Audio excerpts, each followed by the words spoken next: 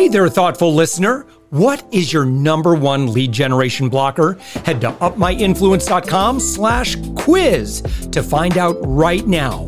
That's upmyinfluence.com/quiz, and I'll share why you aren't getting the intros and sales you deserve. We're also actively seeking guests for this daily commercial-free Entrepreneur Wisdom podcast. Agency owners, consultants, coaches, and B2B service providers, head to upmyinfluence.com/guest. And I'd love to promote your expertise to our amazing audience. Let's get on with the show.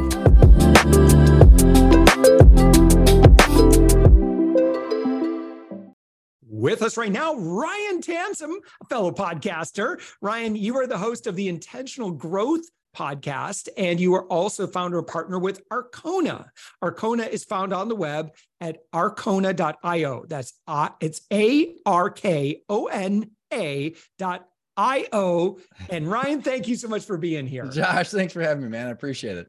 Absolutely. So yeah, give us an overview of what Arkona is.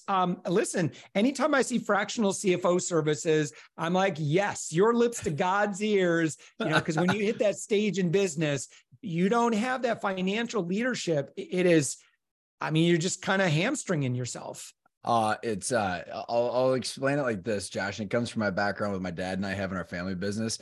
We had a $20 million business and we still ran the business like this: revenue, gross profit, what's in the bank account, revenue, gross profit, what's in the bank account. And you just go and you go and you go. And yeah. Depending on what's in the bank account is depending whether you're investing or you're cutting.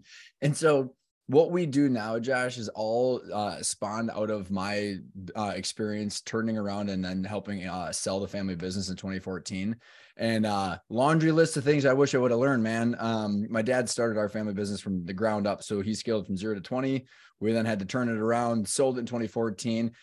And we did not have a CFO. We did not view and run the company like a financial asset, which is what my podcast is about, which is the laundry list of things that continues to grow of how I wish I would have known all this stuff, Josh. So the actual CFO service that we do. And so Arkona, we've got 3 things. We have the Intentional Growth Academy, where we teach how to view and run the company like a financial asset. We have a financial dashboard offering that is like a financial roadmap towards that target equity valuation with scenario planning. So it's not just like your income statement, it's actually like an actual model that helps people plan towards that long-term goal. And then the CFO services is like that easy button where then they can kind of just get the whole package.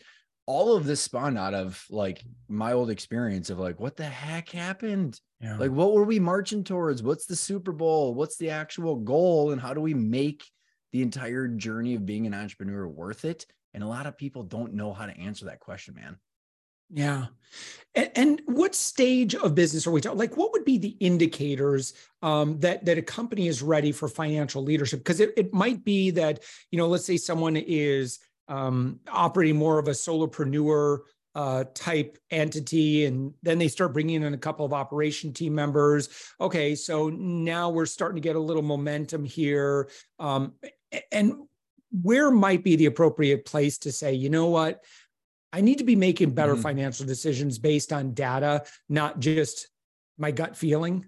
Yeah. It's a great question, man. Yeah. Well, I'd say like, at what point during your entrepreneurial journey do you want to make sure if you're on track to making it worth it? If the answer is yes, then I want to know today. I'd say like, what's your plan? Like when you're an entrepreneur, like, dude, Josh, I saw this stat like a couple months ago, 26.2% of privately held entrepreneurs in the US don't pay themselves a salary. Mm-hmm. In that case, you better well be growing an asset that's worth something, because why else wouldn't you be taking a salary? Like, so my point is like, there's this crucial inflection point. I think kind of specifically honing in on the question of like, should I build an asset or should I have this job as a solopreneur?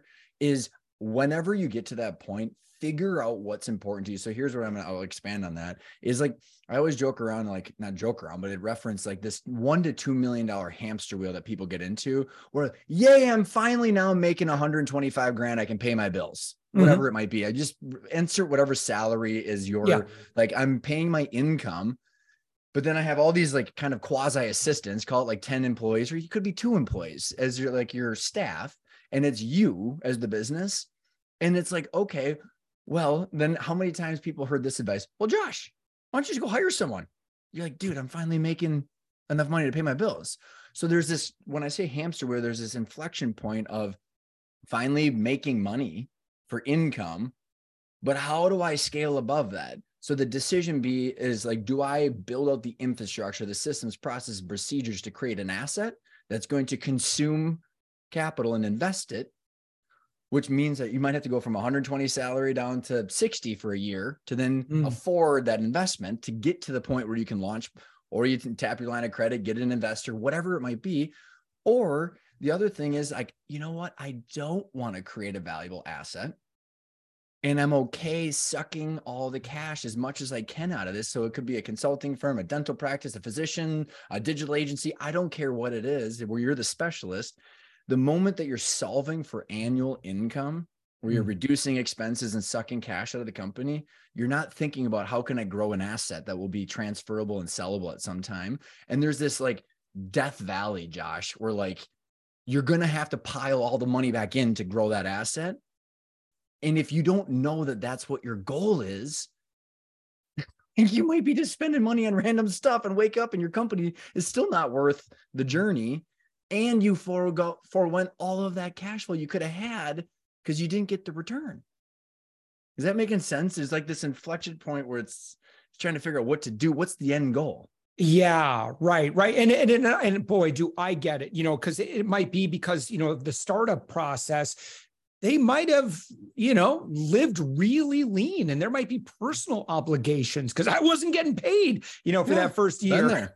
And so I get the desire to like, okay, I need to get my head above water personally, financially. So I'm gonna take every dime I can so that I don't feel that personal stress. And yet there are other mechanisms, and listen, do you mind talking just a little bit about productive debt and for sure, why that's such a valuable tool?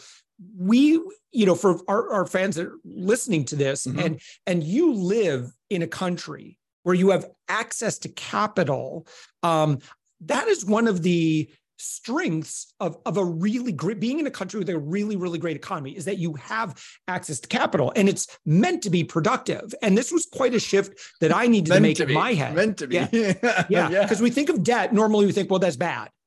Yep. But in business, I mean, if you're under leveraging your ability and opportunities, you're going to stagnate potentially. Yeah, absolutely. I'm happy to, I'm going to give a quick story of like how I think about this. And then I'll put it in the context of a business, Josh. So productive debt, like what does that actually mean? Is there was the article that just came out in the Wall Street Journal this week of millennials racked up. They added 30% to their debt. So it's now $3.8 trillion.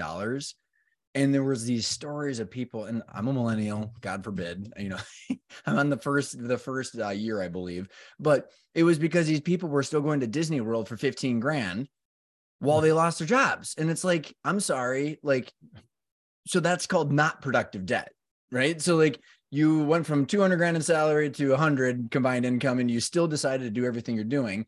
The productive way would have, just as a basic analogy, is I'm going to go get a certification or whatever it might be to become more valuable in the marketplace. So if you took on 15 grand of a certification for education, so that way you could go back and make more money, that would be productive. And in business, it's the same thing, Josh. It's like, what's the ultimate goal? And so like when you actually tie 3 financial statements together and I say, what's the ultimate goal?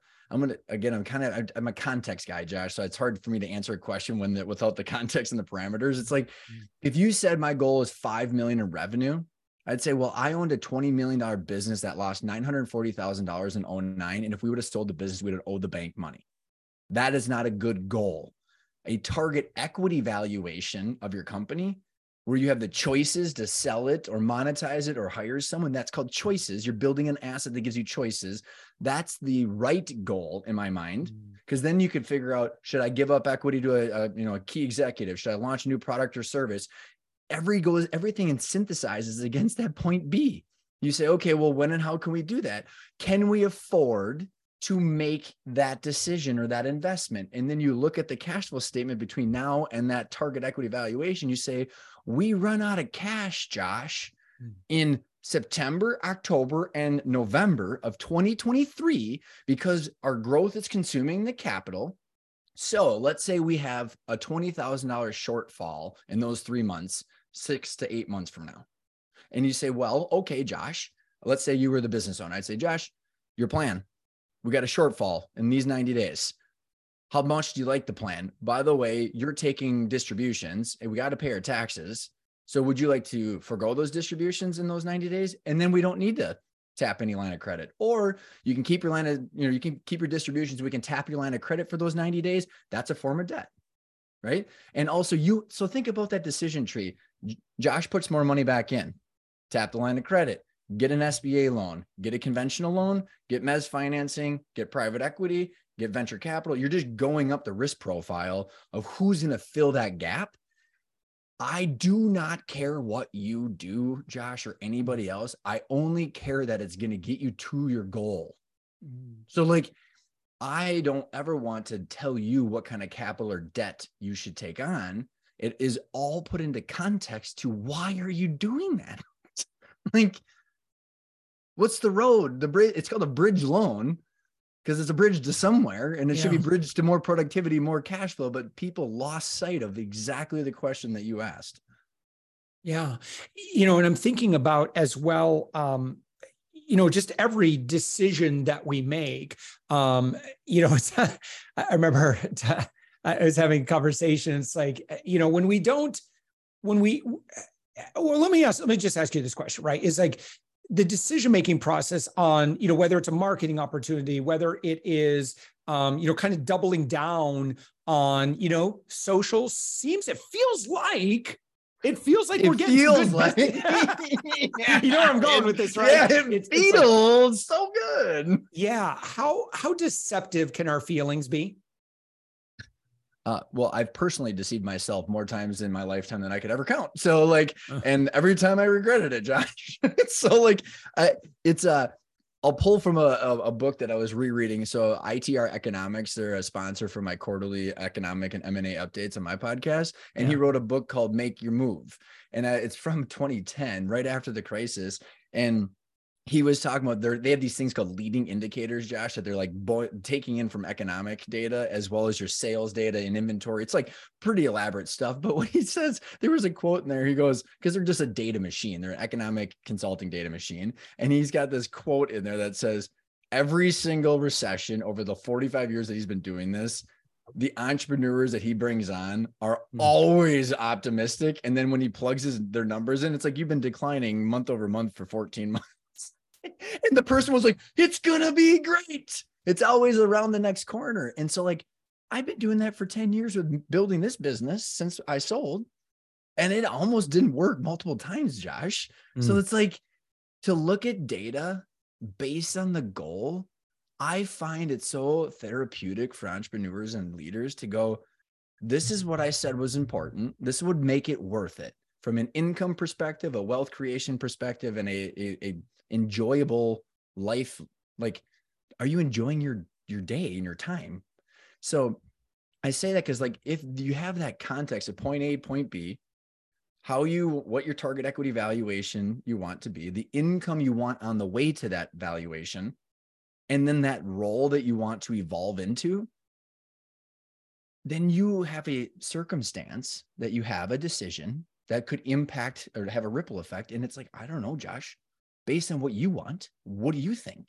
But it's the data and the story in that context, Josh, that I think allows people to then eliminate those feelings. Because in that context, you could say, hey, this product line, we can spend 20% of our lifetime value of that customer in sales and marketing. My old industry was 21%. When I took it over, we were doing 26%. So we had to reduce our sales and marketing expense as a relationship to the total gross profit of that client. Having that data is like, what are we doing that's wrong? Either the salespeople suck, the marketing's not working. Like, we've honed in on the problem, but there's a parameter that says we can only spend this much based on how much we make on our products and services in order to get to that goal. If we want to spend more, the goal might be further out because we might not have that cash flow. So the feelings are like, the feelings are fine, but like, let's validate them, synthesize them against our goals and then against our trade-offs. And then the person can make the right decision based on what they want. So Ryan, I need to know, how does Arkona work? In what way? Well, so someone's been listening to our conversation like, all right, I like this guy. All right, how can Arkona help me with financial leadership? So we have Intentional Growth Academy. It's actually how Arkona started as an educational company, Josh, because I just wanted to teach people all the stuff that I kind of messed up 10 years ago. So it's a virtual academy as well as an in-person 2-day boot camp. So it's based on these 5 principles of the intentional growth principles and how to view and run the company like a financial asset. So there's different ways to engage the virtual or the in-person. It's roughly called like $5,000 for the in-person and then a couple grand for some calls and some coaching. That led to our second service, which is we have a financial dashboard offering, Josh, where we actually build this financial model for someone. So we actually onboard them into this financial dashboard. This financial model comes with a couple calls each month think about it like not a controller that's saying, hey, by the way, your debt to equity ratio is X or your receivables are Y. It's like, sure, that's fine. But like, we're viewing the company from like a board or an investor perspective, our CFOs, and we're looking at the map saying like, okay, Josh, should you buy the building, hire that person, do that thing, whatever it is, because we're keeping you on track. So 2 calls, dashboard offering, it's a couple grand a month. Then there's the easy button, which is the fractional CFO services, which is a minimum of $5,000 a month. Our CFOs get 5 clients. And then what they do is they sit on the L10s or the weekly management meetings. The internal people reporting to them. They're interfacing with the bank, the CPA firm. They're doing open enrollment, insurance. I mean, it's kind of the 3 things is teach them how to fish. We'll help you plan, or we'll be the ultimate fishing guide. It's really depending on where people are at. But like, there's so much content out there. I just want people to like truly figure out like what will make the journey worth it, because it's different for everybody. And is there a great place to kind of start where someone's like, okay, well, listen, love the podcast. Do you have any long form content that you'd recommend, or just, somewhere where someone can kind of start digging in?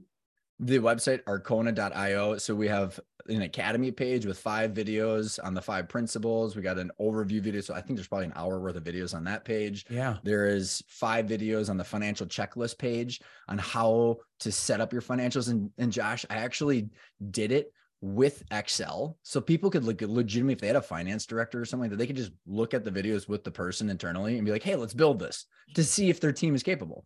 So there's videos on that. And then there's a discovery call. If people wanted to schedule an actual, if they were like, okay, I actually feel confident that I want to see if this would be the right fit. It's a complimentary call. So it's, no big deal. We just want to make sure that people are interested enough to make it worth their time. Yeah. All right. So Ryan, your website is arkona.io. That's ARKONA.io. When you go there, first off, also click on podcasts, subscribe to the Intentional Growth Podcast.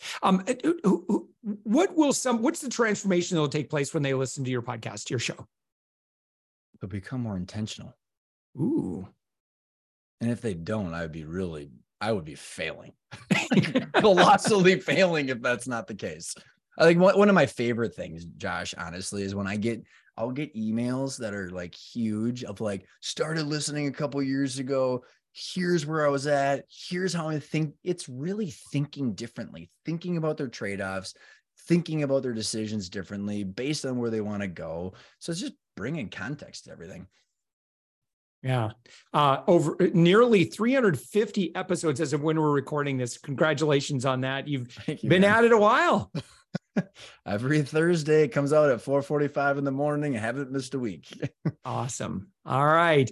Ryan Tansom, again, partner and visionary and podcast host, again, Intentional Growth Podcast. And of course, the website, Arkona.io. Ryan, thank you so much for joining us. Josh, thank you so much. I appreciate it.